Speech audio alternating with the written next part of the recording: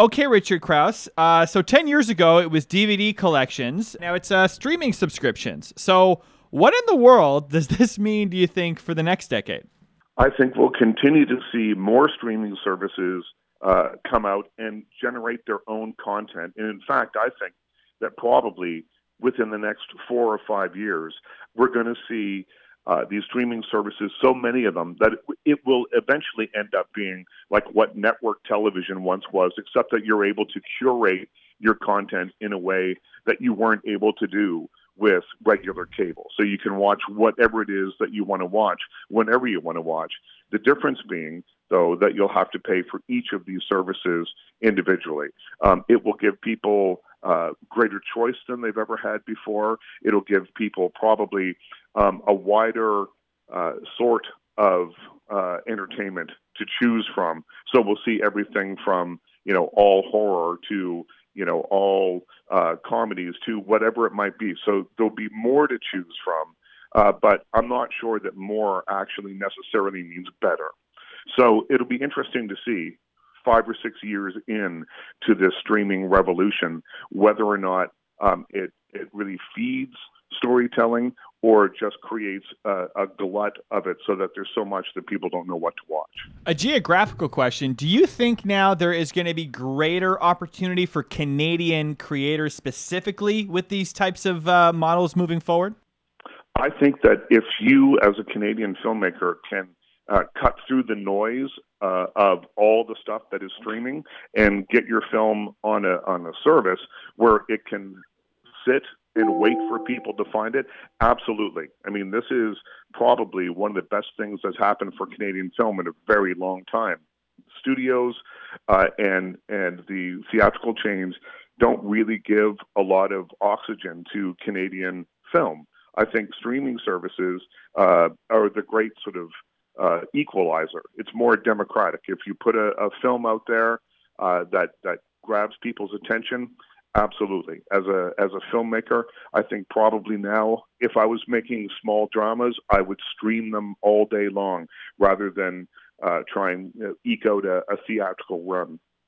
Now, we have several years now of Netflix like pioneering this, others like Amazon, Disney on the movie making side. But what does this mean for those classic movie studios and the decisions they make for film? Because it used to be, hey, I can make $10 to $15 million on a budget, or I have a $10 to $15 million budget. I can make 3 to 4 times that, in the 90s. And it seems like, Richard, that's nearly impossible because so much investment is going into either, the massive action movies, the Avengers, if you will, or those kids animated films like Frozen. So what does it mean for those types of dramas and comedies that could get so successful, 10, 20 years ago?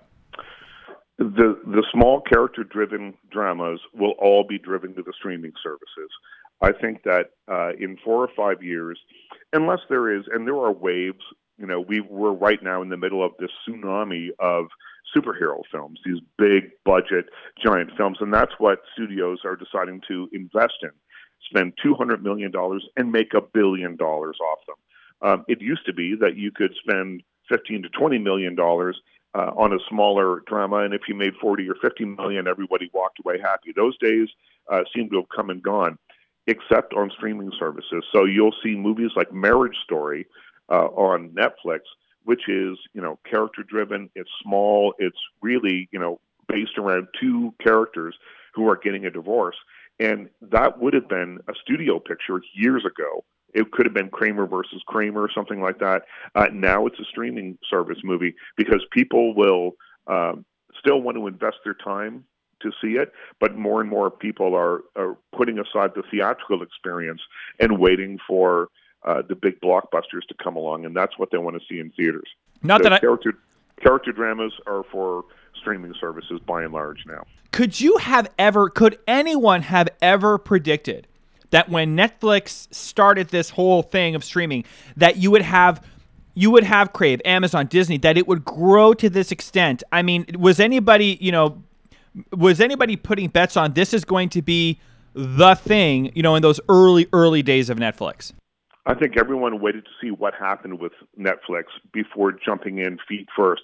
And so what you saw was this drag between the time that Netflix started and then all the other ones. And now everyone's scrambling to try and catch up. Netflix has worldwide dominance. They've got so many subscribers, 148 million subscribers around the world.